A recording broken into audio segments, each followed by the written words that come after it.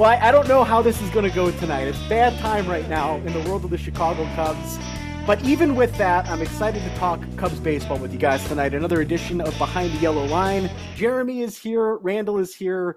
We said last time on the show the Cubs were embarking on what could be a very challenging road trip, and it has been a disaster. They win Game 1 in Minneapolis. They drop the next 5, and we record this on the off day, between the series in Houston and a trip to Philadelphia this weekend to take on the pennant-winning Phillies. Guys, I was hoping we'd have a little bit more excitement or energy coming into the show tonight, and I thought in the 8th inning last night in Houston, okay, they're walking out of Houston with at least one win, and the bullpen gives it away. Bad time to be recording the pod here tonight.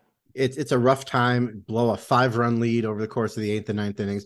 Honestly, I have to issue an apology to Cubs fans everywhere out there. Jeremy, you and I recorded an episode, just the two of us, after the Dodgers series in LA. We said the vibes were immaculate. This team was rolling. I don't know what the Cubs record is since we recorded that, but I have to imagine it's not good. So to Cubs fans everywhere out there, I apologize. Jeremy probably apologizes too. We jinxed it. The vibes are not immaculate anymore. I'm sorry. I should know to use my powers only for good, but here we sit. The vibes were immaculate there. You know, they played pretty well out there in LA, and I think the home series after LA was coming in after that. We had that Drew Smiley game. That was after that. But yeah, that it's definitely been a brutal kind of run here. 5-game losing streak, you know, and we talked about it. And Randall, I noticed you had some tweets about this last night, and I was kind of curious if this is just venting or just more than that. I noticed after the game last night in response, not quote tweeting Megan Montemurro, who said the Cubs lose and are swept by the Astros. They'll take a 5-game losing streak in tomorrow's off day. You said, should just take a 5-game off day streak, the wordplay Randall's famous for. Instead, no point in watching this team at the moment. Was that just the moment being last night, or are we talking future here? You know, it's last night. It's venting. It's a little bit of everything. There's no point in watching this team today. They're off today, so I'm technically correct. The best kind of correct, Jeremy. Yeah. But you know, if the Cubs were to take like a 5-game, like just take a week off, just take a week, take some PTO. Would anybody miss them a whole lot right now? Like, sure, we'd miss watching them, but the way they're playing right now, you're never going to get a whole week off. But would a whole week off be the worst thing in the world? You know, what's frustrating, I think, is that they're losing in every possible way. You've got close losses, you've got bullpen implosions, you've got blowouts. The last 2 games in Minneapolis after that great Friday night win were just total disasters. So they're not just losing, they're losing in every way you possibly can. And really tough here, 19-24. Just 10 days ago, we were feeling pretty good about where the Cubs were at. It's just been an awful stretch. Right. And you know, unfortunately or fortunately, I guess, not to quote some other people, but I didn't get to see those games in Minnesota on Saturday and Sunday. And so those were blowouts, and that's not good. And, you know, coming into Houston, Randall talked about last week, always kind of had that little House of Horrors effect. But me personally, I've always enjoyed seeing, you know, the Cubs in Houston, but, you know, just brutal to not be able to pull out a win. And this is a team, you know, where we talk about, they're still, you know, the division's not that great. The Brewers are taking the lead. Cardinals are kind of coming back, but still kind of in with the division. And you're looking, they're only 3.5 back out of that 6 wild card spot. So right now we're still kind of in this place. This team, at some point, if they want to be in this race, they're going to have to win some ball games. Like, you can't just go on a 5-game losing streak like this. Yeah. And Jeremy, to your point from the last couple of shows, there's been sort of a track record of long losing streaks the last couple of years here. I'm not pointing fingers so much at David Ross. We got into that more so last week, but I don't like the trend of, you know, once you start losing ball games, you turn a 3 or 4 game losing streak into a 9 or 10 game losing streak. I mean, if this team can stay around 500 and get through this stretch of tough baseball, you're feeling all right in the middle of June. But if this road trip continues the way it's gone, and then they come home, they've got the Mets, the Reds, the Rays, then after that, the Padres, like if you find yourself 10, 11, 12 games under 500, we're talking about a completely different story with this team moving into July. So it feels like a really critical stretch of baseball here. Not that they need to be perfect, but you can't find yourself getting closer to 10 games under 500. Yeah, it's going to be June before anybody realizes it. We are a week and a half out from Memorial Day. And, you know, that's kind of the first real landmark in the season where you stop and you take stock and you say, what exactly is this team? What are their strengths? What do they do well? We're not that far away from that point. And I don't know what you would say this team necessarily does well right now. It's not necessarily pitch out of the rotation, although there have been bright spots. It's not certainly not pitch out of the bullpen. The offense is, I would not call it reliable on a night-to-night basis, but Christopher Morel is helping a great deal. I look forward to kind of getting to Memorial Day and turning around and looking at the 2 months that we're in saying, what is this team and what exactly do we think they're going to be? And if they keep playing like this, I don't think the assessment is going to be a fun one. Well, on that podcast you brought up before, Randall, we talked about like when one of us would be willing to, you know, kind of go all in on this ball club and take off the cup, as I put it. And I said, you know, if they're around in Memorial Day, I actually said Labor Day. And you did. That might have been the better call at this point, right? Labor Day. But I meant Memorial Day. That I'm going for it. And, you know, they're still kind of hanging around there. And hopefully, you know, coming up on the schedule is like the teams they're playing are right kind of in the same area that they are. And some of these teams are expected to be better than that. The Mets, the Padres, the Phillies, and these teams are scuffling right now, kind of in a similar vein as the Cubs, right? So this is kind of a chance to really kind of, I don't think they have to go out and really, you know, sweep these clubs or hopefully, you know, you can win a series or two here, but you just kind of don't just let these teams kind of walk all over you. They get back into their groove, and the Cubs are now, as Ronan said, 10 games under, a bunch of games out. Like, just hang around. If they can hang around until June, there's a chance here, I think, that they can kind of go on a run. And maybe, you know, some of the things, I think the bullpen, and we'll get into it a little bit later, I think that will kind of shake out as the year goes on. So, you know, this is as Ronan said, it's a very critical stretch coming up. The thing with the bullpen, too, and there are specific players that we'll get to talk about, but what's been so jarring to me is Jed Hoyer, this front office, the last number of years, they've been really good about putting together competitive bullpens. And we said sort of all offseason, I'm not that worried about the bullpen. Like, we don't necessarily know who's going to be the closer every day. Some positions are going to get ironed out. This has just been a brutal stretch where it's like every guy that they put out there is just buckling in that moment. And that will happen from time to time with the bullpen. I'm just surprised that an area that I think the three of us felt coming into the year would maybe be a strength or at least not a worry for the team has ended up being the real black eye with this team over the last 2 weeks. Last night was brutal, right? Obviously, we all saw it. But even going into last night, like, I thought Mark Leiter Jr., yeah, he gave up a couple of runs, but he got 3 strikeouts, and he kind of pitched pretty well. It was a little bit off. You know, Brandon Hughes came in a very, very difficult situation, obviously. Yes. It wasn't quite, you know, for him, but he's pitched pretty well. There's a lot of guys in this bullpen that I feel like have pitched pretty well for the most part. I mean, if you look overall as a pen, they're 7th in baseball in xFIP, expected fielding independent pitching. So like that kind of shows that like some of it, like a guy like Michael Fulmer is a guy who's been hit harder than what his peripherals show. I mean, some of the pitchers have been bad. So I'm kind of thinking like maybe a Fulmer is a guy that might see a turnaround.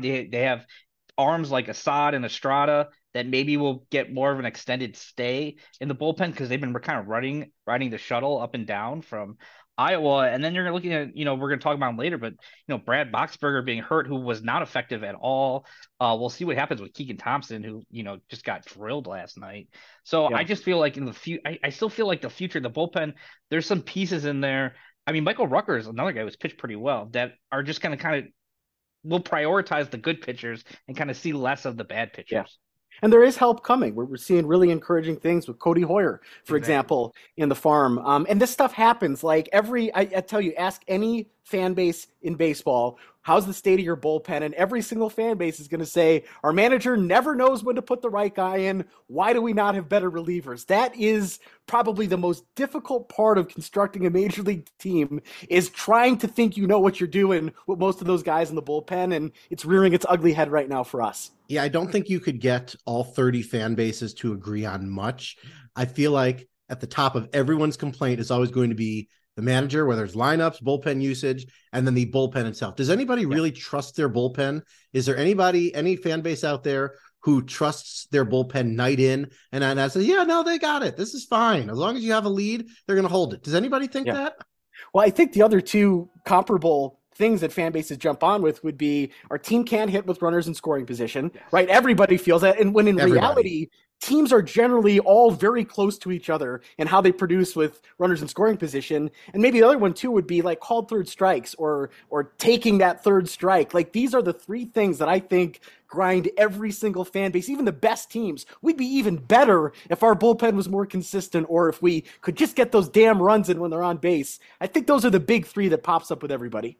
Right, you always hear that, like a runner on third, less than 2 outs. Well, our team is just terrible at getting that guy in, But there's a lot of these situations you can look at, for the most part, yeah, and for the most part, the good teams, it just plays out to how well you hit, to be honest.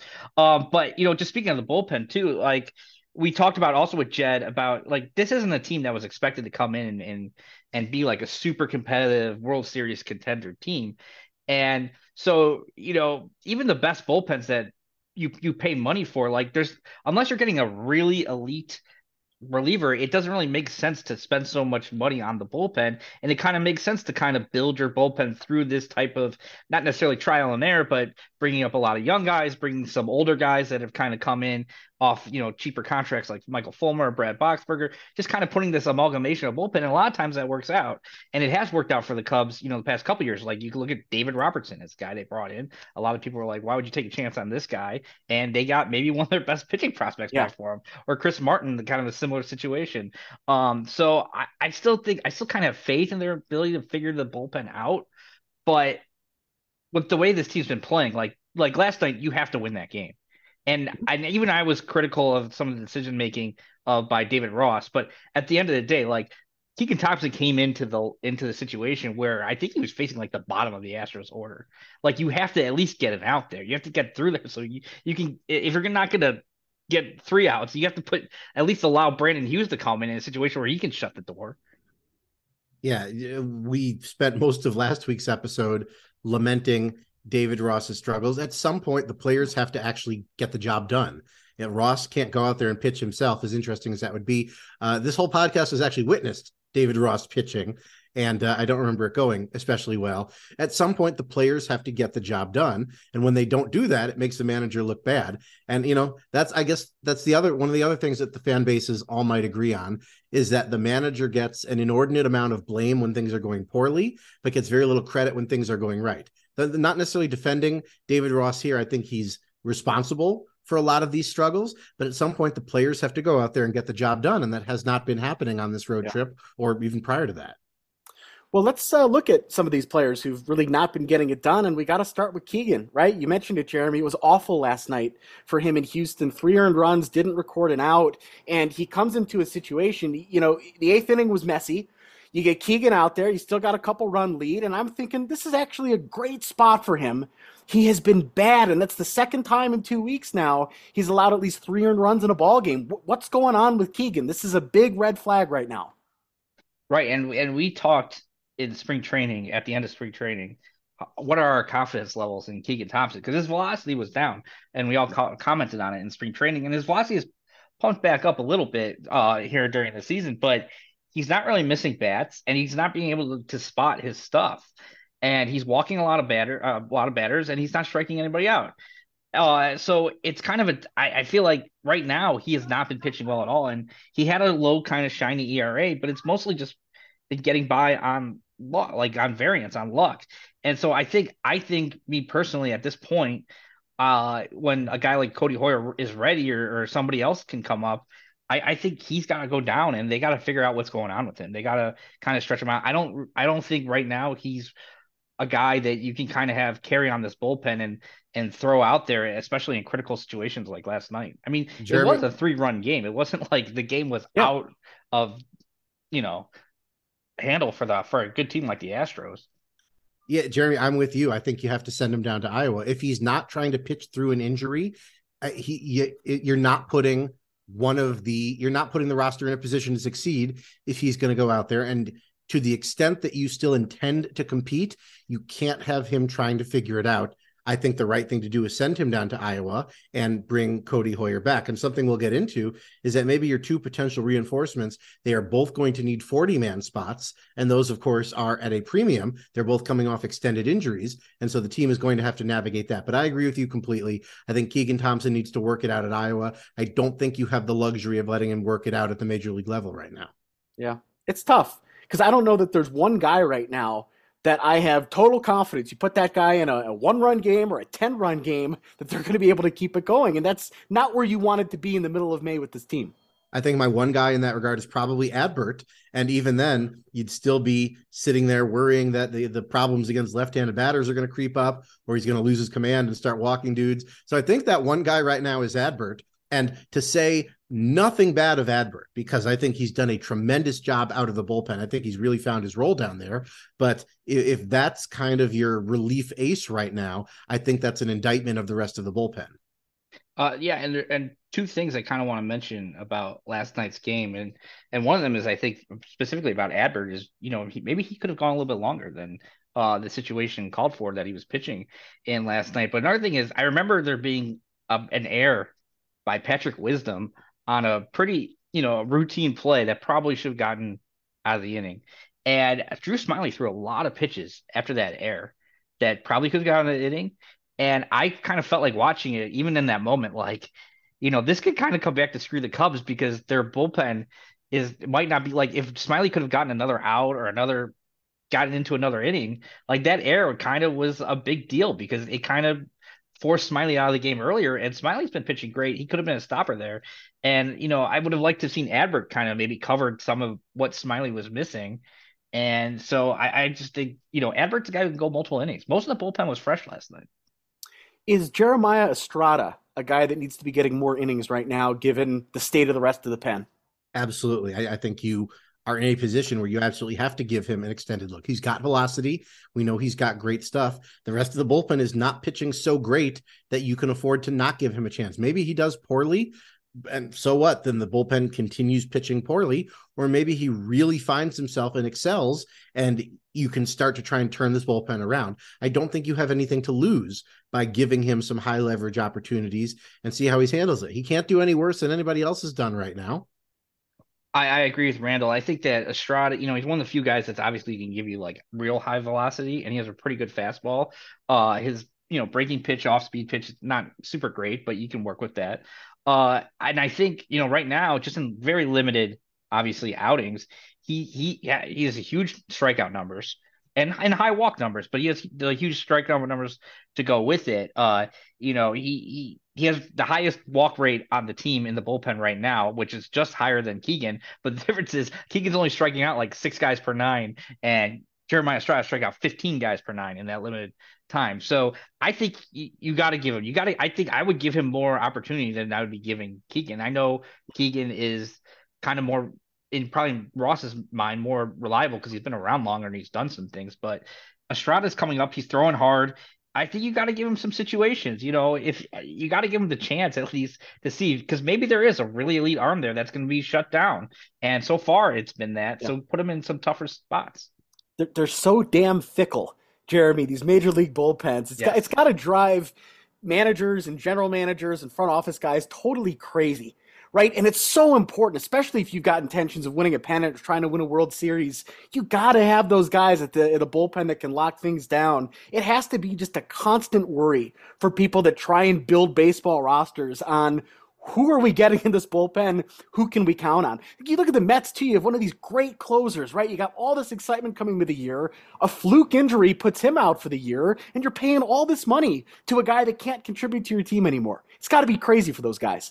It's got to be crazy, especially when you look at most relievers, the majority of relievers, like it's kind of almost like a year-to-year thing with them. Like some guys can be lights out one year, and then the next year they're just all over the place. And even, kind of game to game, if you're trying to look at numbers for relievers, like a really bad game, especially early in the season, could just distort everything for relievers' numbers. Because like just one day they didn't have it, they gave up 3 runs, didn't get an out, and next thing you know, like your statistics have just skyrocketed. So yeah, definitely it's probably the most frustrating position, but that's why you just got to have a lot of arms in your stable. Yeah. And you just try to figure out which ones are their best, and you go with those guys. I think you go with those guys no matter what the name says on the back of the jersey, just who's pitching the best. Well, if it's a stable, it's more of a horse pen than a bullpen. But if there's one thing we know, it's that relievers are fickle. You can go from all-star closer to minor league contract in just a few years' time. I always think of Jeremy. Am I thinking of Derek Turnbow,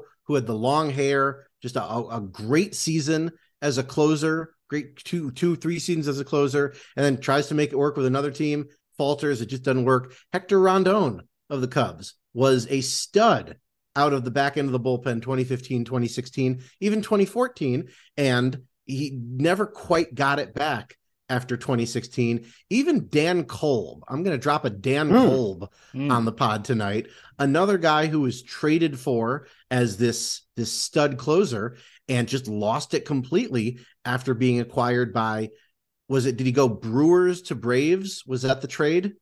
You're just thinking all about Brewers bullpen. I know. Look at this. Wow. Are you saying a franchise like the Brewers has subsisted on like flash in the pan guys? So there's statistical proof. I think he went Rangers, Brewers, Braves. Yeah. So, and that is the nature of relievers. And it is the relievers who are not subject to that variance season to season who go on to become the best at their position. But relievers are fickle. We say all the time, do not love relievers, for they will not love you back, especially year to year. Yeah, and you're going on this Brewers kind of thing with your Derek Turnbow. I wasn't sure if you meant Derek Turnbow or you meant John Axford with the long hair as a closer. He said multiple of those guys, and he fell off pretty quick too. He had 1 or 2 great seasons and fell off. But yeah, exactly. And just looking up Dan Kolb, as you mentioned, his an Illinois State guy. I was looking at his baseball reference. That's right. From the town of Walnut, Illinois, which is not a place I've necessarily heard of, but he was born in Sterling, Illinois, which is a place I have been to many a time. Walnut and Sterling, or at least Walnut, definitely sounds like a place where if you look it up on Google Maps, it's going to come up surrounded by green to suggest that there's not a whole lot going on around it. Like, it just sounds like a place like that. Well, speaking of former Brewers relievers, one of the big stories, right? If you choose to talk Cubs baseball on the internet, or you read Cubs fans talking about Cubs baseball on the internet, a trend I've noticed this week has been the Cubs didn't bring in enough veteran relievers. That was the problem. They didn't bring in enough veteran relievers. Well, one of the veteran relievers they brought in is a former Brewer, Brad Boxberger, and he was a guy that we thought would get a lot of late inning opportunities. Now he's out with a forearm strain. It's not what you want to hear for a pitcher. Anytime the forearm or the shoulder seems to pop up, you're looking at a serious problem. So big question marks around Randall's guy, Brad Boxberger, at this moment. Well, he's Box Bradberger now. They put him back in the box. Yeah, the forearm strain for a pitcher is never a good sign, because that's one of those injuries that half the time seems to lead to something really serious, often to Tommy John. Boxberger's 34. You can't pitch forever. And, if this is the sort of thing that is going to keep him out for an extended period, and again, forearm strain, it's that kiss of death for a pitcher. You're going to need to replace that, because he was going to be counted upon in a pretty significant role as a reliable setup guy and occasional closer. And I would argue you've already lost that, because he hasn't been very good. But if you are losing that tangibly because he is going to be hurt for an extended period, that's another spot you're going to have to fill. And it's not like the Cubs don't have some really good arms at AAA Iowa who can come up and contribute, but that's another change you're going to have to make on the fly. So you never want to hear forearm strain for a pitcher. It doesn't typically end well. No, it doesn't typically end well, but I'm gonna be a little bit, I don't know if it necessarily, I'm going to sound like probably, kind of an asshole here, but well, that's okay. We've all done it. I'm kind of like I'm kind of relieved by this, right? To be honest, I don't want Brad Boxberger to be hurt at all. I hope he is healthy, and I hope he pitches well. But Brad Boxberger has been really bad, really bad, and I'm kind of relieved that he's just not going to be around for David Ross to continuously put him out there, because he's a guy I would be worried about. Well, they signed this veteran, he has the name, he has the pedigree, and they're going to kind of keep throwing him out there when he's been really bad this year. He's been very bad. Now, maybe some of that is because of the forearm strain and he's been hurt. Who knows? But I like the idea that, okay, now he's not there anymore. Let's fill this in with kind of somebody else who we don't have to worry about trying to get Brad Boxberger into ball games and get him in work. So. Jeremy, I get what you're saying. You're certainly not rooting for the injury, but if it takes him out of a position to be bad for this team, and you're able to use that spot to promote somebody who can do the job better, it's not the worst thing in the world. And again, I get what you're saying. No, you never want to root for an injury, but it gives you an easy out. And this team has been hesitant. There we go. This team has been hesitant to really jettison those veteran guys out of, respect for the player or whatever. And so if Boxberger is injured and takes the decision out of their hands, there's a way to spin that potentially into a net positive for the team. Well, where's Kyle Farnsworth and Mike Remlinger when you need a lefty and a righty in the bullpen? Well, Kyle Farnsworth is probably still playing semi-pro football in Florida because he gets to hit people there. So if you need him, just you put up a giant searchlight in the sky, and the signature is him tackling Paul Wilson, and he'll know exactly what it means. It's the Racky Tack signal.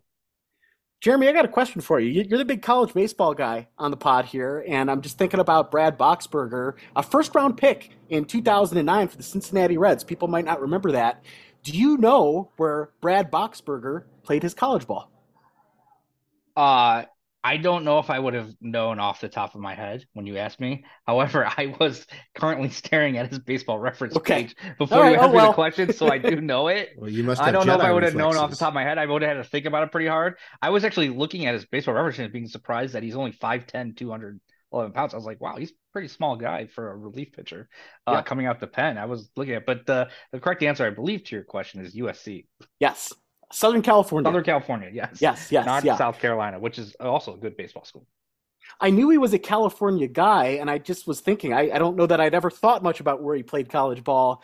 First round pick, though, 2009 by the Cincinnati Reds. Also drafted in the 2006 draft by the Kansas City Royals. So picked a couple of times. We'll see what happens with Brad Boxberger. But yeah, anytime I can drop a Kyle Farnsworth, more than happy to talk about that. One other thing on the Kyle Farnsworth has dropped some people in his time. When Kyle Farnsworth is around, something is going to drop. He was fun. That guy in the Cubs bullpen when I was 12, 13, 14, 15, or 13, 14, 15, that early 2000s Your window. Formative years. Oh, awesome. Loved watching him. And I remember, I've mentioned this on the show before, but I remember prior to that when Kyle Farnsworth was a starter and the family driving up to Milwaukee, the old park in Milwaukee, and watching Kyle Farnsworth. And there was a lot of talk at the time because he was a hard thrower. It was the year after KW made his debut. The Cubs got another Kerry Wood type guy here in Kyle Farnsworth. Well, not quite, but to Farnsey's benefit here, he had a very long major league career, very, very successful career, all things told. The guy just kept going and going and going. He found himself with new teams, so good for Farnsey. One other thing on the pitching front before we talk offense, roster move here. Hayden Wesneski, who has struggled, sent back down to Iowa, and I think we can all assume here it's Kyle Hendricks' time. It seems that Kyle Hendricks is ready to join the team here again very soon. Yeah, David Ross protecting his young pitcher, saying, don't think we don't look at it as a demotion as much as we need arms in the bullpen after Wesneski got lit up pretty good. But yeah, the writing is on the wall here. It's disappointing. Wesneski came out of the spring with such great results, and I think we had very high hopes.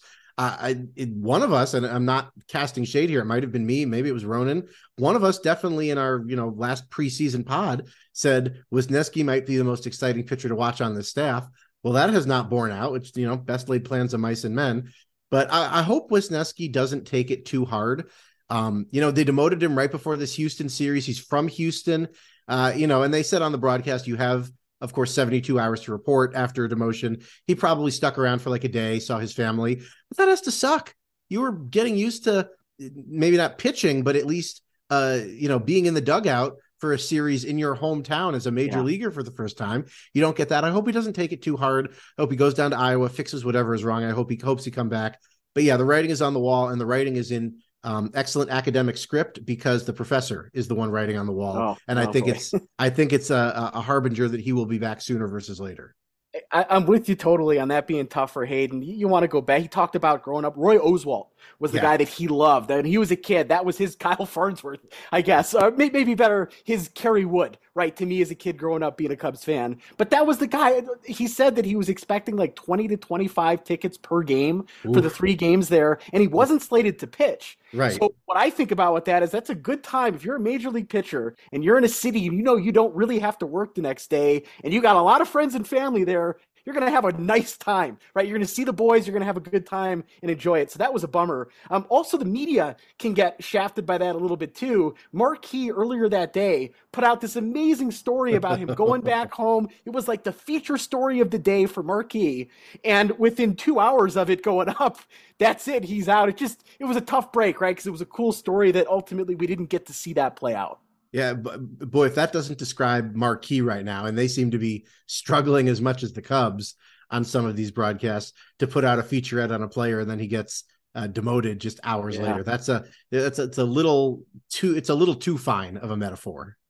Right, and for Wisniewski, before that start kind of in Minnesota, he had actually kind of turned things around. He had only allowed 3 runs in his 3 previous starts. Even going back to LA and Oakland, if you want to add those two, in like his last 5 starts, he had only allowed 9 runs. So he had been kind of turning it around, but then that kind of Minnesota kind of happened. And because we'd been talking like, what's going to happen when Kyle Hendricks comes back? And it seems like they got killed in Minnesota. They really wanted to get some relievers in. They have this opportunity now with a few off days, as we were talking about coming up, to kind of go with a 4-man rotation until Kyle kind of comes back. Which might be like in a week, So I understand the move, but hopefully, like Hayden, he had some good performances in this last month or so. So hopefully he does go down there and kind of figures out what's working for him and sticking to it and putting that pressure back on the Cubs to bring him back up, because who knows what we'll get in Kyle Hendricks. Yeah, well, Hayden will be back. It's a matter of time. Hopefully he can, to your point, right the ship down in Des Moines. Him and Caleb Killian suddenly down there in Iowa. They're 2 guys to keep an eye on and see which one of them will be back first and what role is going to make the most sense for them. But definitely it will be must-see when Kyle gets on the mound again. I didn't think we'd see him at all this year. So the fact that he's going to be coming up is definitely going to get my attention. And you just got to be optimistic. Like, what if, right? What if he's figured it out? What a huge boost that would be for this team. And I'd much rather think about that than the alternative at this point in time. And the one thing with Kyle, he always kind of felt like, except for maybe the 2020 year where he had that first start of the season in July, it always feels like with Kyle that he kind of gets off to this really slow start and then he has to figure out his mechanics and kind of really take off like in May. And I'm wondering now that he's kind of had this rehab start, like maybe that kind of takes some of that away from him. Like maybe he can come back like kind of in gear already, because he did kind of struggle early in his rehab start, but he has kind of turned around with these last couple of games. And so maybe like, it always takes him a month to kind of get to be Kyle Hendricks, used to at least. And so maybe like we've seen that month already in Des Moines, because they say he's throwing harder. Yeah, all the way back up to 90. Yeah. Well, we'll see. It'll be must-see baseball for sure when he's out there on the mound. We've been kind of sour, I think, on this show, and rightfully so, right? The Cubs in the last week, they're a game and a half up on St. Louis, and the Cardinals are about to beat the Dodgers. So that's going to be 1 game by the time that this airs. They're 5 back from Milwaukee right now. So when you're much closer to last place than first place, it's not the spot you want to be in the middle of May. But there have been some bright spots along the way, and one of them is in right field. Seiya Suzuki is back. He is healthy. And the big question maybe with him over the last 3 weeks is, where's the power? Well, we got a taste of the power. 2 home runs Wednesday in Houston, 4 on the road trip. We're finally seeing the slug here from Seiya, and that has been fun to watch. Well, Jeremy says all the time, he hits the ball real hard. He makes good contact. There just hasn't been any lift underneath it, and he's found the wind beneath his wings. And again, if there's to be any hope of this Cubs team competing, you're going to need power. You don't have a whole ton of it, and some of it is going to need to come from Seiya Suzuki, and he's found that power stroke.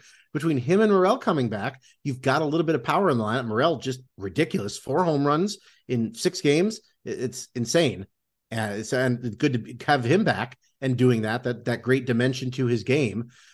You're gonna need power, and Seiya finding his power stroke is helping a great deal. I agree. As I brought him up a couple of weeks ago. Like, where were we all feeling about Seiya Suzuki? Because I was surprised at some of the kind of, I don't know if I'm going to use the right word, but hate that he had been like receiving from a lot of people. Like, I had seen some things written about him, like Seiya sucks or Seiya whatever, and I'm like, first of all, he missed all spring training, so like he's been getting back into this, and then secondly, like he been really hitting the ball hard, as Randall says that I say. He has been hitting the ball hard. And I would just like look at his baseball savant page and there'd be so much red. And I'm like, at some point, this has to kind of even out. Like even the other day, he smoked a ball up the center, and Jerry Pena made an incredible play on him, and he must have been feeling like, oh, I'm hitting these balls so hard. When is this going to turn around? And it has turned around lately in this last week, really. Like he's kind of had a month in a week. Like his numbers have gone straight up. He's the first ever Japanese born baseball player to hit home runs in 3 consecutive plate appearances. So take that, Shohei Ohtani. Seiya's got that. And so yeah, I'm a fan of his. I like hopefully the defense kind of comes around too in right field, but the man's hitting the ball hard. And once he starts putting the ball in the air, like he hit some bombs last night. And so I think Seiya is going to be really providing some power. I'm expecting big things from him. Yeah, I hope so. It's so important. You need slugging from right field. And you need slugging in an optimal lineup right now at all the corners, and Ian's been fine in left. Patrick Wisdom is a flawed baseball player, but he hits a ton of home runs. He's got 12 to lead the Cubs up to this point. So then you got the right side, and there hadn't been slugging up to this point. First base has been a black hole for the Cubs this year, and we'll talk about Mervis here in a minute. But first base is not producing, and DH is not producing for the Cubs. That's another position that you need slugging coming out of. So to get right field, to get Seiya finally hitting the ball out of the ballpark and getting these extra base hits, it's huge for this team because, again, you need the corners to be producing a lot of power. And I think it's in left. I think it's at third. We're not getting it at DH. We're not getting it first. And we're finally getting it in right field, and you need that.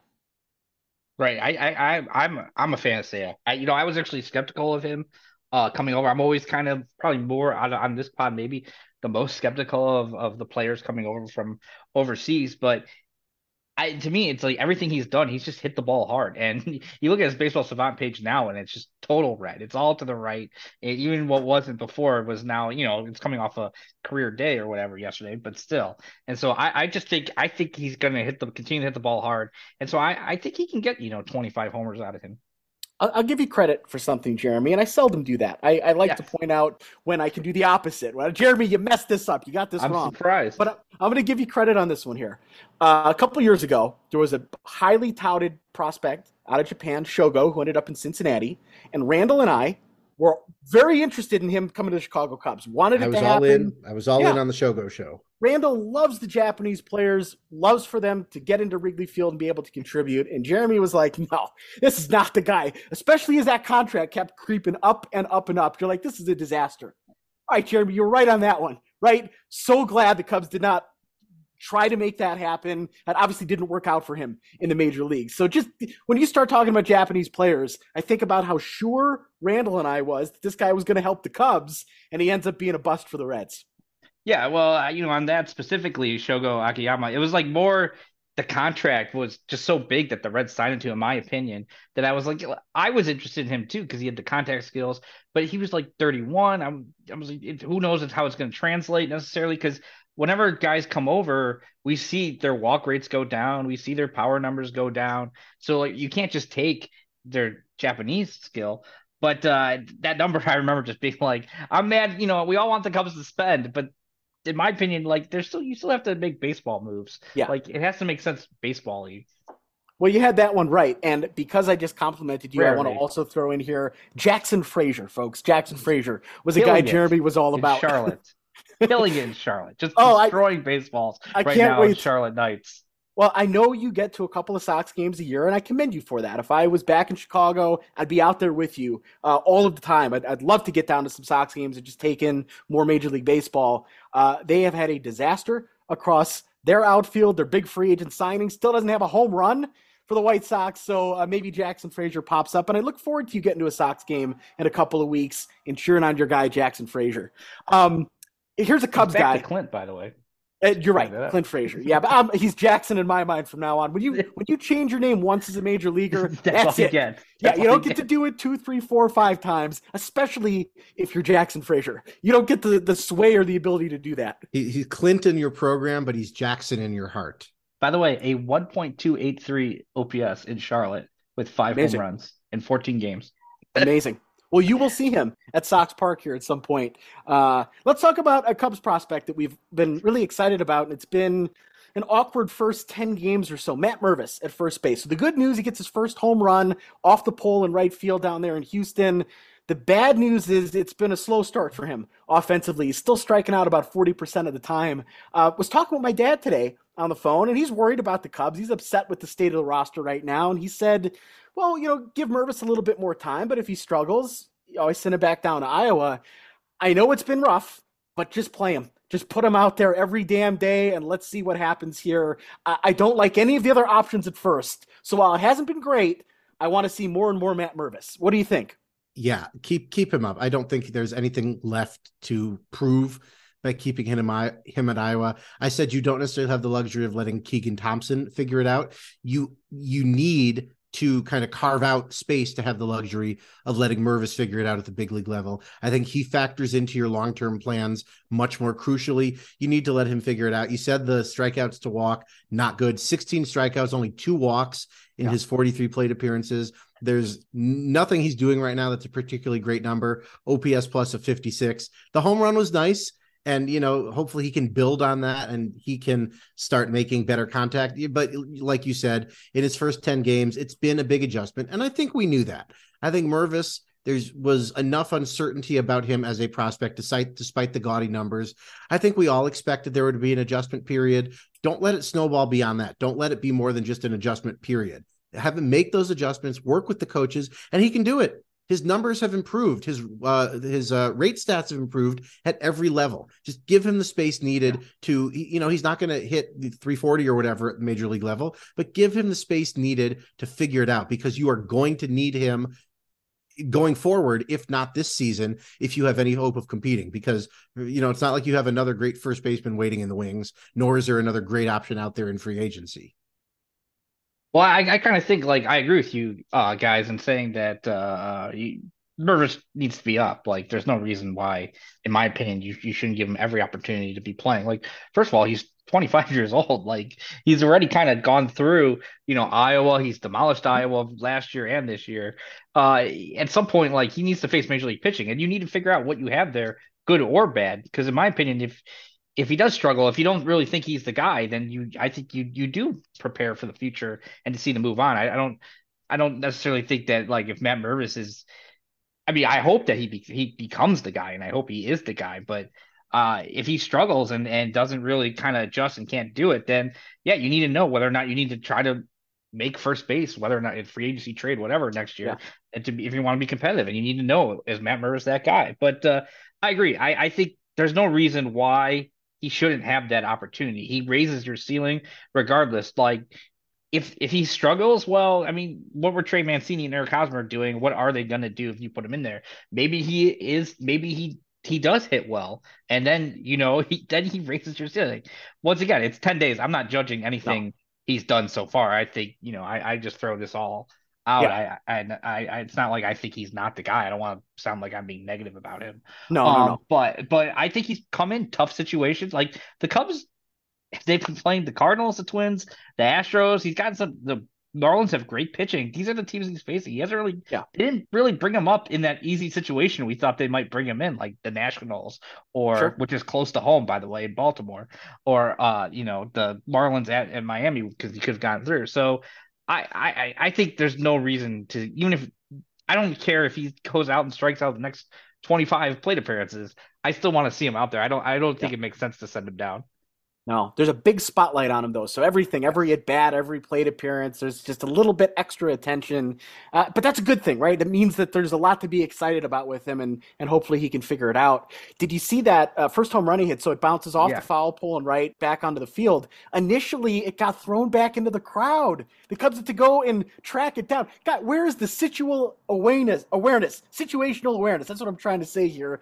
How does that ball end up back in the crowd, Randall? That's amateur hour down there in Houston. That is Bush League is what it is. The Astros right fielder, whoever was playing right field, I'm not going to learn their name, but the Astros right fielder needs to be more aware of what's going on. You can't throw back a first big league home run off the foul pole. You can't throw that into the crowd. No. You got to get I'm glad the Cubs were able to get the ball back. Yeah. But come on. Right. Well, I got to wake up. Mike Napoli. I had read that, and that's weird to me too, that it took the first base coach to run out there. Well, he and probably ran out there and be like, no, don't throw that over. And credit to the fan too for understanding. I'm sure they got something in return. Maybe they got an autographed Astros bat or ball, or maybe you're aware of what they got, Randall. But good on the fan for doing the right thing here for the player. Now, here's a question for the two of you, and I've thought about this a lot. Let's say that you catch a milestone home run like that. And, Mervis' first home run, a little different than a guy hitting his 300th or 400th or whatever. What do you ask for from the player and or the team in return for giving them the ball? Because I've thought about this a lot. What do you ask for? Well, I think the obvious qualifier to this is it certainly depends on the significance of the home run. Right. If we're talking like set the all-time home run record, I'm taking a payday because that's life-changing and that sets me up and my family up. And look, that's how that goes. If you're talking about the first career home run for a guy, in this case, like the opposing team as well, what I would ask to do is can I deliver the ball to him? That's all that I want. If they want to give me something, great. But let me hand the ball to him, shake his hand and say, hey man, that was awesome. And I caught it. That's all that I need from a player in that situation. But very different ball game if we're talking like all-time home run king. I'm taking the paycheck big time. Yeah, we're talking something that's more significant to a player more so than to the history of the game. Obviously, like you said, that changes everything. Yeah. You're not asking for anything back from the player. No memorabilia, no nothing. You just want to hand it to him and shake his hand. Shake his hand, congratulate him. That to me is perfect. If they want to hand me a bat or what am I going to do with like let's say we're at Wrigley and I'm in the bleachers with Jeremy here and some guy in the Astros hits his first home run. Like, what am I going to do with some random player on the Astros cleats? I don't need that. Just let me shake his hand, congratulate him here. And I would like to think that the athlete would genuinely appreciate that and you'd have a cool moment right there. Like, that's all that I need. I don't need cleats from some random guy on the Astros. Well, let's say it's a Cubs player. Does that change your calculus any? Or are you still only asking to give it to him and shake his hand? All the more reason to give it to him and shake his hand. I don't need Jeremy, where do you fall? Well, I'd probably be a little bit more of I guess a dick again than Ronan. I definitely need a meet. Like, that's 100%. Definitely, I want to be the one delivering him back the ball. That's what I want to do. But I probably would ask for some sort of gear or something, or maybe even tickets to a future game, right? I maybe like an autographed batting glove, an autographed bat. I think that would be cool. I think an autographed bat would actually be pretty cool. So if that makes me selfish, whatever, I don't know. But I probably would say, hey, I'll deliver him the ball. I want to be there and hand it to him, and then what's in it for me? Like, I made this great catch. I boxed out Zach Hampel. I knocked him down and I caught the ball. Well, knocking him down is a public service. We thank you for that. And so for my services, I want a Matt Mervis autographed baseball bat. Yeah, like I'd want something out of it. Like Ronan, I like your idea. I want to deliver it to him, shake his hand, maybe get a picture. But I want a little something tangible. I'd at least ask for like an autographed baseball, and I have to think that they can facilitate that pretty easy. Autographed baseball. I like Jeremy's idea of an autographed bat, and then maybe see if you can get some tickets out of it. Talk to the Cubs. Hey, you got an empty suite for an upcoming game? You want to hand to a really nice fan? Or I'll take those off your hands. But yeah, I'd want a little something, and I think an autographed ball at the very minimum, in addition to maybe a handshake and a photo. I would at least start with an autographed ball and then see what else I could get out of that. I don't think that makes me, to use your parlance, a dick.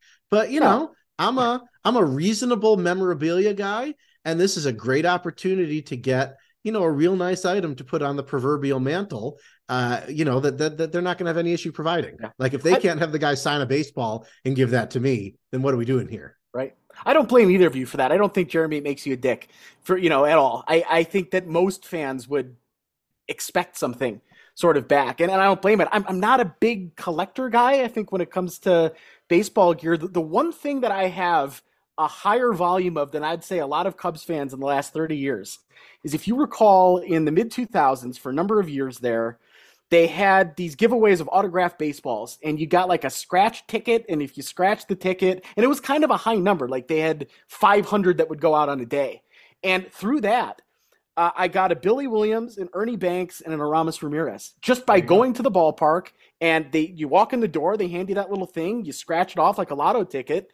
And it was so sort of odd in retrospect, like you never win anything at any ballpark. And in that era there, the mid 2000s, for a number of years we got them, and they're in my dad's office right now. And that's the extent of it, though, in terms of like baseball autographs. We got a Harry Carey, I think, and a Pat Hughes somewhere in the house. But other than that, I mean, Baseballs? No, pictures. Yeah, Microphones? pictures. Yeah, I should have gotten a signed mic from Pat. But do you remember those? Should have taken our friend Mike and had Pat sign him. So, Mike, if you're up to that, let Rona know. He'll have Pat sign you. Do you remember that era, though? I do remember that era with those kind of things that scratch out. Just not Cubs, though, but I always think it's kind of funny. Whenever, as a season ticket holder to the Bears, my dad always fills out like a little lottery kind of thing, like a raffle that they have, because they always are raffling off autographed gear, and not actual game worn gear, but stuff. And over like our 20 years of having season tickets, my dad's won 3 times. We have a Devin Hester autographed jersey, a Kyle Long autographed football, and a Darnell Mooney autographed helmet. And it's always funny because they just like while we're sitting at the game, they just walk up to you and they say like, "Here's your Darnell Mooney autographed helmet," and I have to hold this to like the entire second half. Thank you. Just what I ordered. Seat delivering on my autographed Mooney helmet. Hey, that Hester jersey is going to be a nice item when they finally put him in the Hall of Fame, like they should. And of course, everybody's looking at you like, "Why do you have a helmet?" And it's like, "Oh, because I'm special. Deal with it." Yeah, it might be autographed by Darnell Mooney. And those are not small, man. No, NFL helmets are big pieces of gear. One other player here, and I don't want to spend more than 15 seconds on this. Tucker Barnhart has been terrible. 2-year deal, guys. Tucker Barnhart. Been unplayable. Awful. Eat it. Get rid of him. Call Amaya up. Split time between the two of them. Unplayable. You can't keep playing him. It's not working. Player option, I believe, for that second year, and of course, I'm optioning to not keep the player. That's my player option. I'm just saying.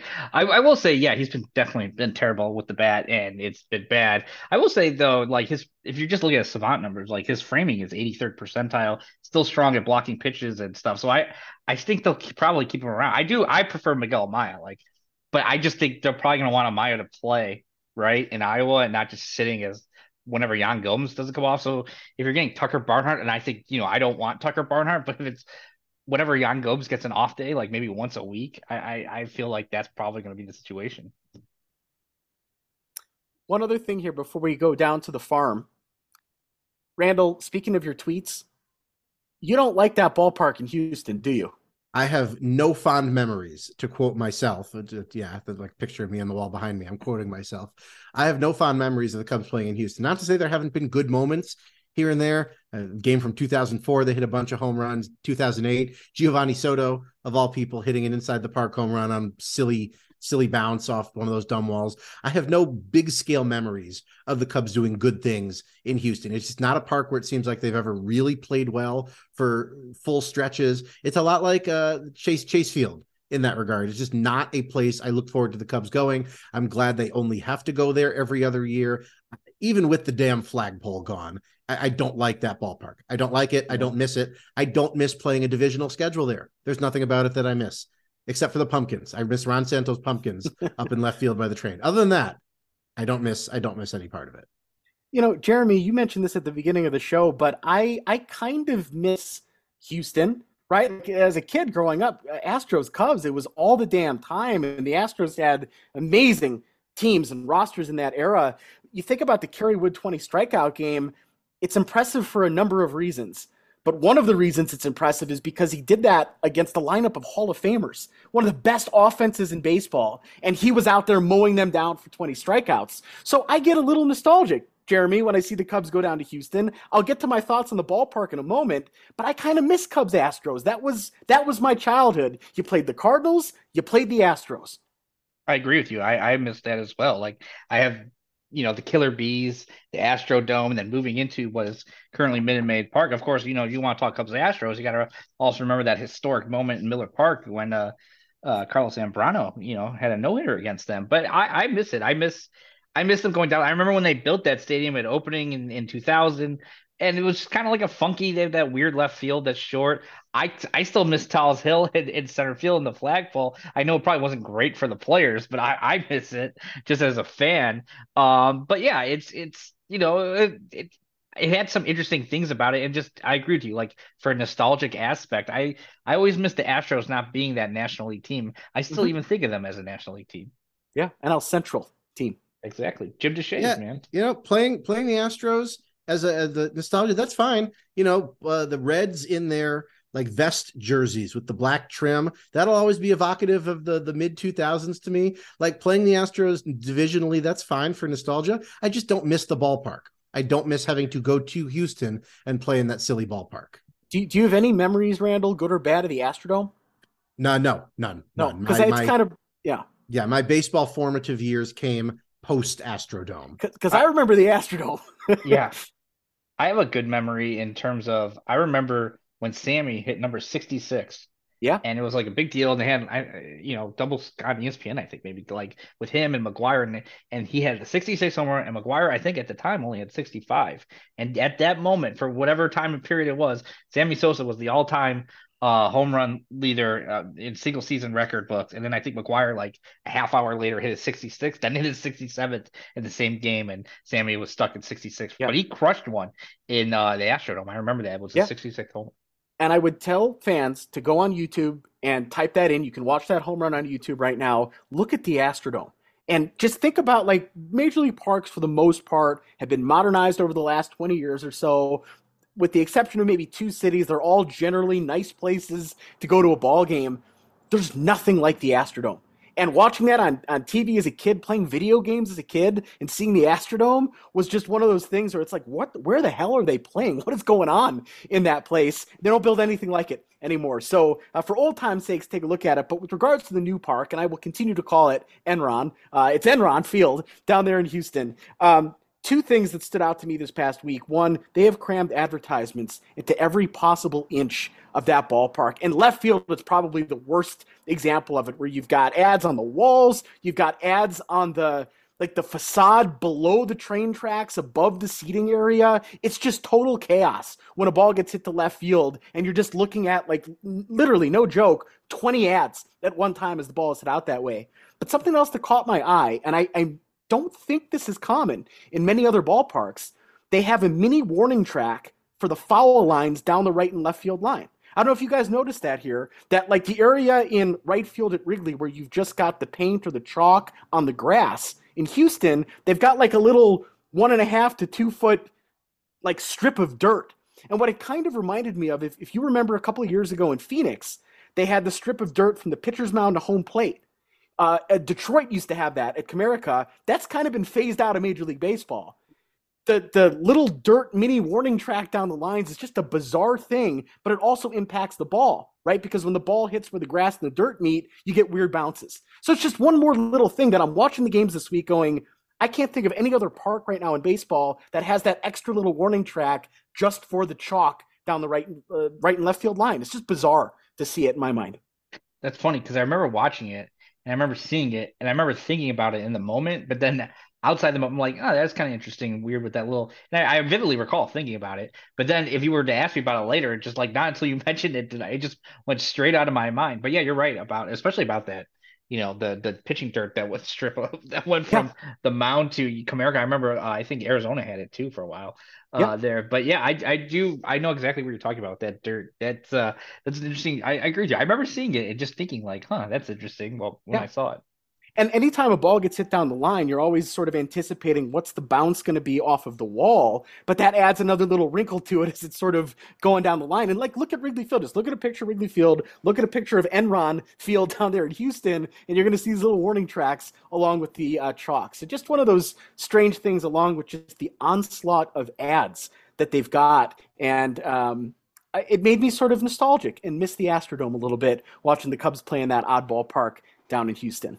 Minor leaguers. Randall, there's one minor leaguer that has your attention right now. Who are we thinking about? Well, we've got a Prospect Corner alumnus here. He was on one of last season's Prospect Corners. We're going to have to let him out of the Prospect Corner eventually. He's probably getting lonely there. But that's Jake Slaughter, the 26-year-old infielder, currently playing for the AAA Iowa Cubs. in 29 games for those Iowa Cubs. He's been a big part of that high-powered offense. 8 home runs, 35 driven in those 29 games. He has a 901 OPS, playing mostly third base, some second base. In his career, he also has time at first base and in left field. He is old for the level. He's 26 already, and he's still playing at Iowa. He's never made it above AAA, but that's a pretty good hitter going on. And the question is it worth a look? Do you have a need in the infield? You're pretty set at second base between Horner, who we hope is back soon, I guess Madrigal, maybe, between Morel, between, I guess, Mastroboni as well, who's on the 40-man. So you have a glut at second base. But if Patrick Wisdom were to get hurt at any point, or if he were to just completely fall off a cliff, question is, would you give a 40-man spot to a guy like Jake Slaughter and see what he can do at the minor league level? So it's a guy whose numbers I've enjoyed following. He's hit a little bit at every level. He put himself on the radar last season playing with AA Tennessee, and I'm very curious to see if he potentially gets some major league time later this year. I don't think he's much of a trade piece because, again, he's already 26. So he may have more value potentially as a depth piece for the Cubs than he would in trade. But Jake Slaughter is my single out guy for this week's prospect corner. So keep an eye on him playing for those high-powered offense Iowa Cubs. The LSU Tiger, Jake Slaughter. There's a college one I know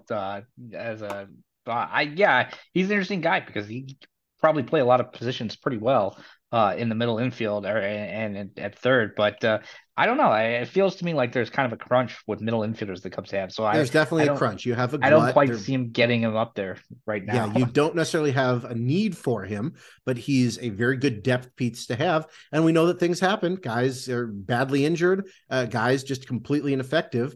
And again, I'm curious to see if he does end up getting major league time this year and under what circumstances, whether it's injury, whether it's shipping a guy out, whether it's just complete ineffectiveness. But that's a guy I've enjoyed following his numbers as he's come up through the minors. 2 levels last year, South Bend to Tennessee. He's up to Iowa. And again, if you're at Iowa and you're hitting and there's a need, you're even less of a phone call away than you are at AA. Yeah. Lots happening in Iowa right now in the starting rotation and with everyday players. So we'll be watching it. The Cubs are not where we want them to be. 500 right now, 5 games out of first place. It is time to bring in some reinforcements, figure out what's going on before the season gets away from them.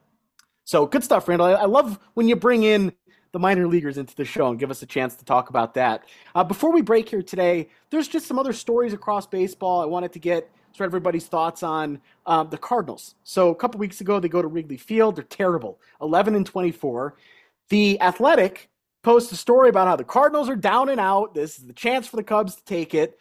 Dumbest headline, most premature story this year across baseball. Very, very stupid, in my opinion, coming from the folks over there at the Athletic. Since then, Cardinals red hot. They hold off the Dodgers tonight with a 7-run 8th inning. They've won 9 of their last 11 ball games now, and suddenly the Cardinals are right back in the middle of everything.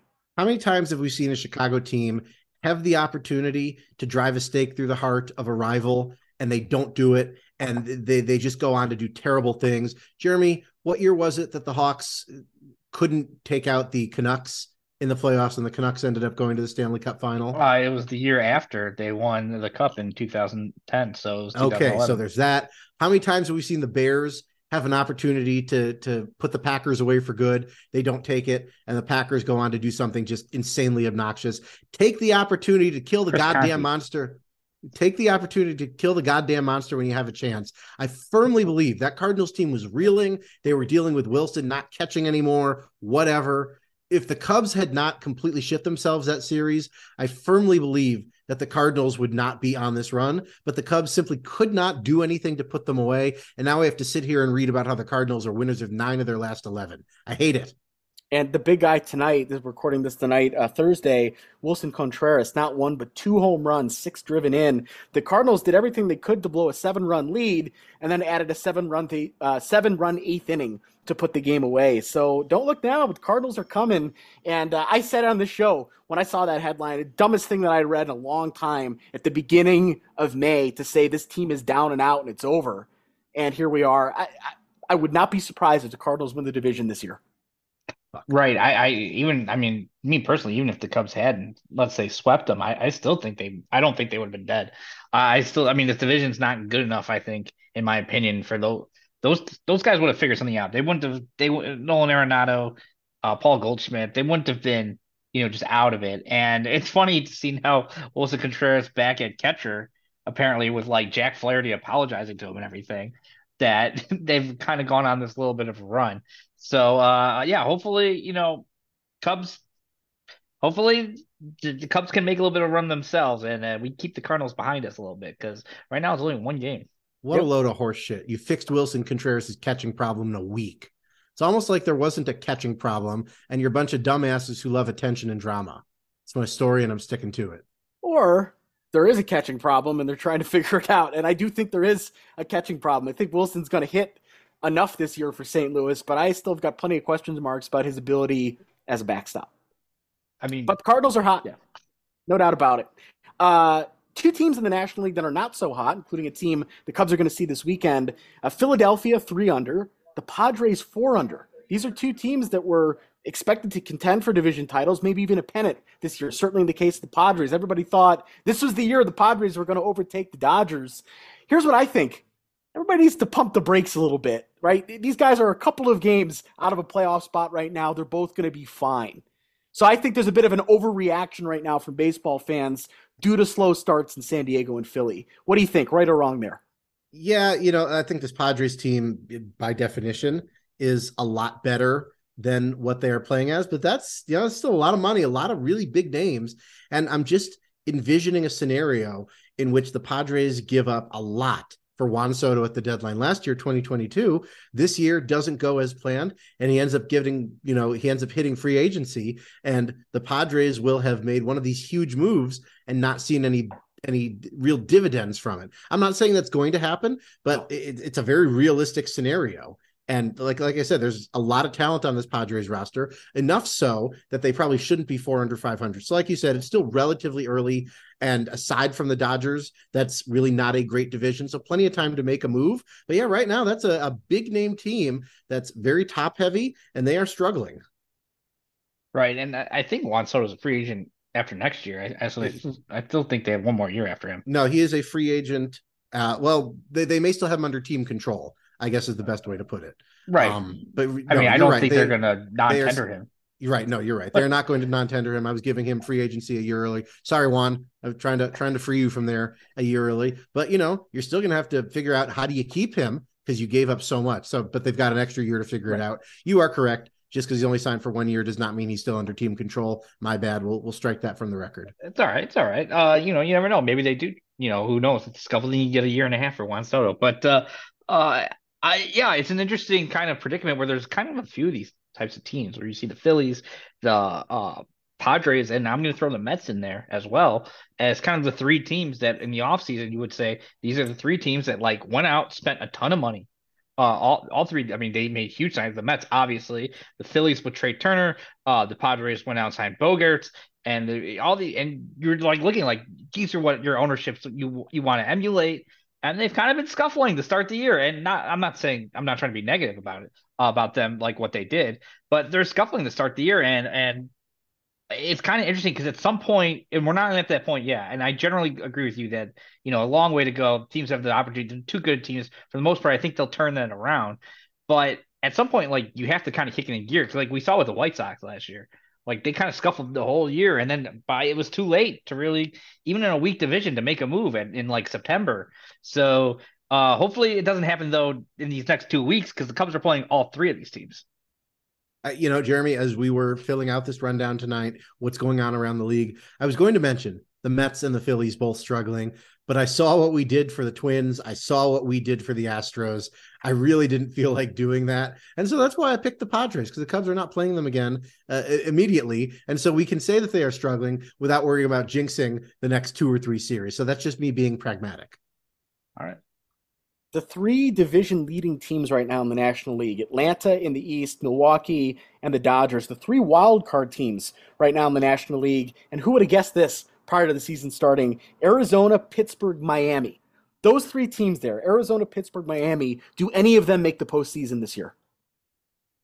I'm going to say no. I don't think any of them make it. And I think that's kind of why, if you're a Cubs fan, that's not, I mean, not that I think the Cubs are going to make the playoffs, but why you kind of still have some hope even going into June or whatever with this section. Like, I think those wild card spots are up for grabs. I think it's anybody's game. Now, you don't want to really be fighting with the Mets, Phillies, and Padres to get them, but they've been scuffling. So I don't think the Pirates will. I don't think the Marlins will, and I'm still skeptical on the D-backs, even with their talent. I'm wondering if the D-backs do hold on now, not in like a top wild card spot. Maybe they do hold on and grab the number 3 spot. Far be it from me to give the Diamondbacks any credit for anything, but that's just something that's tickling my brain that we see bearing out by the end of the year. And maybe I've jinxed them right out of that wild card spot. And if I have, that's not the worst thing in the world ever. But that's just a gut prediction that maybe the D-backs hold on and they make the lower wild card spot.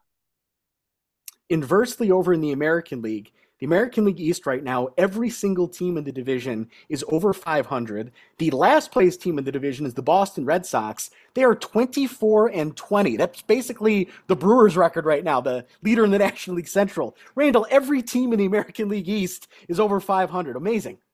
Yeah, that's a tough division. We know that's a division that beats up on them a lot. How about the Baltimore Orioles in second place in that division? And that's with their, former top prospect, current guy Gunnar Henderson struggling. So that's a tough division. Not that it would ever bear out that way. I'm glad the Cubs don't play in that division because they would be completely buried. And again, there's no scenario in which the Cubs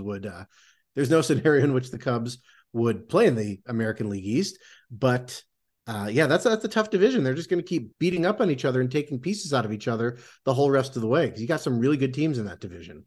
The Cubs would be 4.5 games back of last place in that division. I mean, the White Sox would be they're 8.5 games back of the Twins. They would be 8.5 games back of last place in that division in the AL East if they had moved to the AL East. The Red Sox had this huge kind of hot streak. And they're in last place in the division, 4 games over 500. So, yeah, just an absolutely incredible division. The Rays, we all know what the Rays did to get off to the start, but the Rays have kind of run into some trouble lately. Like, all of their arms in the bullpen have gotten hurt, and who knows where the bullpen is coming from. And so, yeah, it's gonna be a fight. That division is gonna be the most fun division to watch, especially now that we don't really have we have a balanced schedule now. So they're not gonna beat up on each other. They're gonna beat up on everybody else. So it's going to be fun to see who really can they do all 5 at the end of the year if you're over 500. Who knows?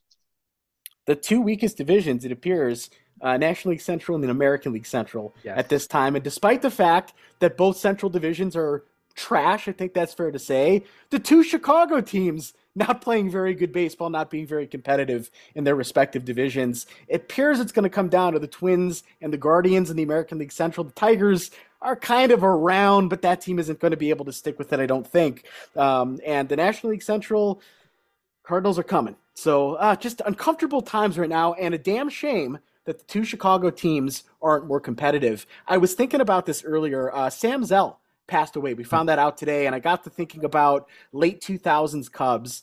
And Randall, I did something that's probably your favorite hobby in the entire world. Oh, God. I went to the Chicago White Sox subreddit. And I went on there and I said, let's see what Sox fans are talking about. Because Jeremy had mentioned recently, White Sox fans have been really high on Jackson Frazier. And he's mostly been seeing it on Twitter. Well, I prefer to spend my time over on the Reddit for the most part. And I'm in there reading about the White Sox. And this fan was talking about sort of the comparison for the White Sox, those mid to late 2000s teams. And what the person's point basically was is that they preferred the 2008 team to the 2005 team, even though 05 won the World Series. They liked the 08 roster better. They loved Griffey kind of coming in, or what was left of Griffey at that point. They just loved like the 08 team more than the 05 team. And I can kind of understand why some Sox fans might feel that way. But the other point that brought up was 2008. The Cubs and the White Sox both made the playoffs. Both teams were competitive in our lifetimes. How often have both of those teams been competitive at the same time? Right, 2008 was the playoff time, right? But two teams that were good down to the end here, and maybe one team made the playoffs, the other one missed it. It's a rare thing for the city of Chicago to have both teams be good, and despite the fact that their divisions are trash, neither team is really competing right now, and that stinks. Because that was fun in 08.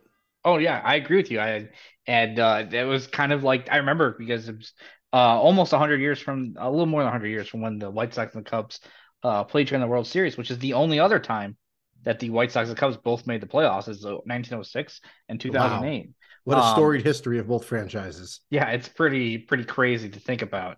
And I remember seeing some numbers about like the odds of that happening, and they were astronomical. That you would think Yeah. if this would happen. I mean, compared to New York, it's like teams always make the playoffs against each other. But yeah, it's been the White Sox had a brutal decade, like brutal decade, 2013 to now, really. It's been brutal, and the Cubs were competitive for most of that decade, and now we expected this switch, right? A lot of White Sox fans are chirping. We kind of expected White Sox to be competitive and the Cubs not to be competitive. But the White Sox never really kind of took that step. They did make the playoffs in 2020, did make it in 2021. Cubs, hey, 2020, Cubs and White Sox both made the playoffs. So I forgot about that one. Yeah, White Sox fans don't chirp. It's more like grunting, a lot of really low guttural noises. And I've said this before, but there were people uncommitted enough that as the White Sox looked like they were on the upswing and the Cubs were looking like they were, I'm going to jump ship and be a White Sox fan. Good luck with that. I hope you enjoyed it. Do not expect me to open the door for you on the way back in. You left. That door only opens in one direction, my friends. Have fun. It's fun for the city when both teams are good. You get a big attendance or larger attendances, maybe with regards to the South Side, and it's fun. It's far more fun when the Cubs and Sox fans are sort of chirping because both teams are trying to make things happen than right now, where it's like Cubs and Sox fans chirping with each other right now. It's way worse for the Sox, in my opinion, because this was supposed to be their time where they were winning pennants and maybe winning multiple World Series. I saw a Sox fan again, Randall, on the White Sox subreddit, who was saying, the Cubs really only had one truly bad year. Because in 2020, 19 wasn't good, how it ended, but they were still competitive most of the year. 2020, they win the division, and then the playoffs weren't so good. 2021 was okay until mid-June, right? Or early June. Yeah, somewhere in there. 2022 was truly bad, though. Right, yeah. So the Cubs have had one truly bad season here since they got competitive in 2015. The White Sox have been awful, and they had a very small window of actually getting into the postseason, and that never really went well for them. Even in Oakland, in was it 20?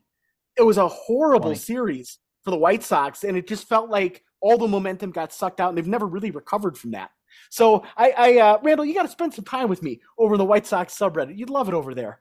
What inspires a man to stare into the inky depths of the White Sox subreddit? I have two answers to that. Whatever it is that inspires a man to do that, I hope to never be inspired to do that. Well, what I see a lot of, and I live in Denver, is Denver media. And Denver media doesn't care about the Rockies. They care right now about the Nuggets, rightfully so, but this is a Broncos town all year. 20 minutes before the Western Conference Final, Game 1 between the Lakers and the Nuggets, the top sports radio station in Denver was talking about the Broncos. That gives you a sense of the media here. But Rockies media here is pumped up about the fact that they are just 4 games out of the last wild card spot, despite the fact that there's 6 teams between them and that spot. There's a huge gap. It may only look like 4 games, but making up 4 games on 6 different teams is damn near impossible. So that's what I read every day. So when I don't want to read about that, I venture down to the South Side. I go, okay, what's going on here with Chicago White Sox fans? Who are the White Sox Randalls, and what is grinding their gears today? First of all, there are no White Sox Randalls. The White Sox fandom does not nearly rate a Randall. There's one Randall, and he is a Cubs fan. Second of all, you cure the ills of reading bad media by reading even worse fans. Yeah, fan base. That's a cure. That's not even a cure worse than the disease. That's a disease that you go give yourself to get out of having another disease, but it doesn't work. And then you just have 2 diseases at once, and there's no cure for either of them. I enjoyed, I don't read Reddit necessarily, but I inspired you to go there because I talked to you about White Sox Twitter, and I read a lot of White Sox Twitter because I find it interesting to see what the other fan bases are saying about their own teams, about other teams. And the White Sox, you look back at the decade, the 2010s, and in my opinion, the 3 worst organizations in baseball in the 2010s were the Marlins, the Padres, and the White Sox. And the Padres are kind of on this up now. The Marlins, who knows what they're doing. And the White Sox, like the White Sox and the Padres were kind of at the same point. And the Padres spent and made this kind of move and to go. And the White Sox didn't. And if you're a White Sox fan and you're looking at, I always see a lot of jokes on the White Sox where about like the high point of the White Sox rebuild was a Leury Garcia home run in the ALDS in 2021, where they got their playoff win. But if you're looking at the future, and who knows like what's going on with this year, because they're completely, I'm not gonna say they're dead, but they're pretty out of it. If they start trading pieces, like Tim Anderson goes, the other guys goes, what is your future? Yeah. You don't know what's going on at the top. Like Rick Hahn going to get another rebuild. Kenny Williams. If you want to talk Cubs versus White Sox over the next 5 years, like who would you rather be right now? Yeah, Cubs. Definitely Cubs. And it's Who too would have bad. thought that? You're totally right. It's too bad for the White Sox. I'm not going to cry for their fans, but what a disaster. And that is a perfect example of an owner completely torpedoing the momentum of an organization. And right when you need to spend real money and right when you need to just put the finishing touches, you go and you get the John Lester to put your team over the top. They bring in Tony La Russa and everything just goes to bed. It's just awful. Highest contract in team history, $75 million for Andrew Benintendi, who has not hit a home run. We're nearing the end of May. He does not have a home run. Boy, he had 3 last year.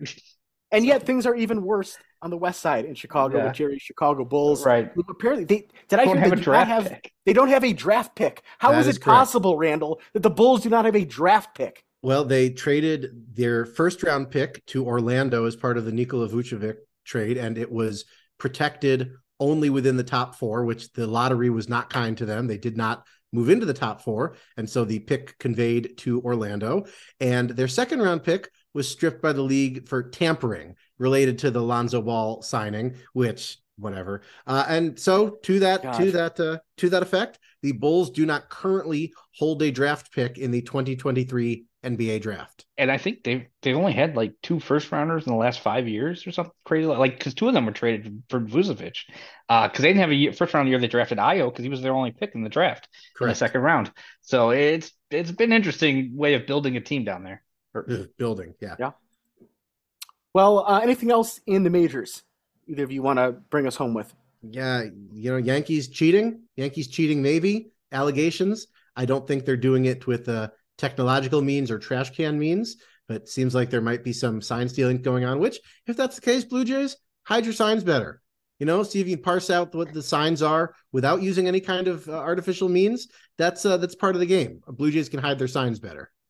And to go on to that, the interesting part of that story to me was the fact that the pitcher who was supposedly tipping his pitches, this former Cubs prospect, Jay Jackson, who I didn't even know was back in the majors. And to me, I know he had some time with the Brewers and whatever, but like he was the number 5 prospect on the Cubs list in like 2010. That's like a decade ago. And he's just kind of, barely made it a couple times. I'm shocked he's still pitching. I'm shocked he was still in the majors. It was just crazy to see that name come across, like Jay Jackson.